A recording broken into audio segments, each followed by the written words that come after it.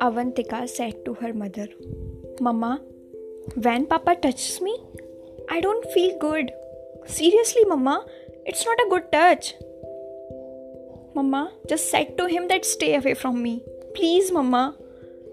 Avantika's mother said, "No, baby, he loves you. There is no bad touch. He's your father after all." Avantika said nothing and go to her grandmother's room and said to her all these things. Her grandmother said nothing and called her son, means Avantika's father, and said, "See, that's why I don't like girls. You have to kill her before her birth. How dare she to say all these dirty things?" Avantika's father slapped her. Avantika ran to her room and locked herself, and next day she ate rat killer and died. Why? Because she had courage to speak against wrong things. There is not only one Avantika. There are so many Avantika. Sometimes they have courage to speak, but no one trusts on them. And sometimes they don't speak and bear all these things.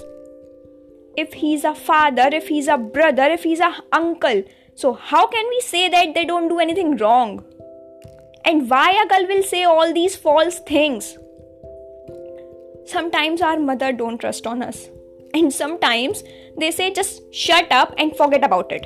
If you will speak against this, then there will no person who will marry you. Why? It's not our mistake.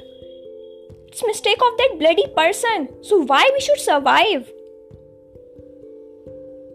An online survey launched in January by a non-profit called Stop Street Harassment.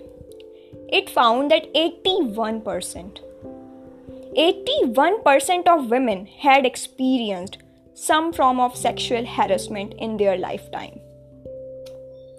These are only those girls who speak against it. We don't know how many girls will keep quiet.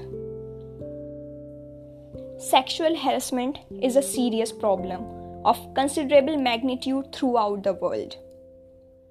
Through the Criminal Law Amendment Act 2013, Section 354A was added to the Indian Penal Code that stipulates what consists of a sexual harassment offence and what the penalties shall be for a man committing such an offence. Penalties range from 1 to 3 years imprisonment and fine. Police, government, law will do their work, but if we don't speak against this, so how can anyone help us? We have to speak against sexual harassment. And also we have to believe on those victim girls. We have to help them. It's our responsibility.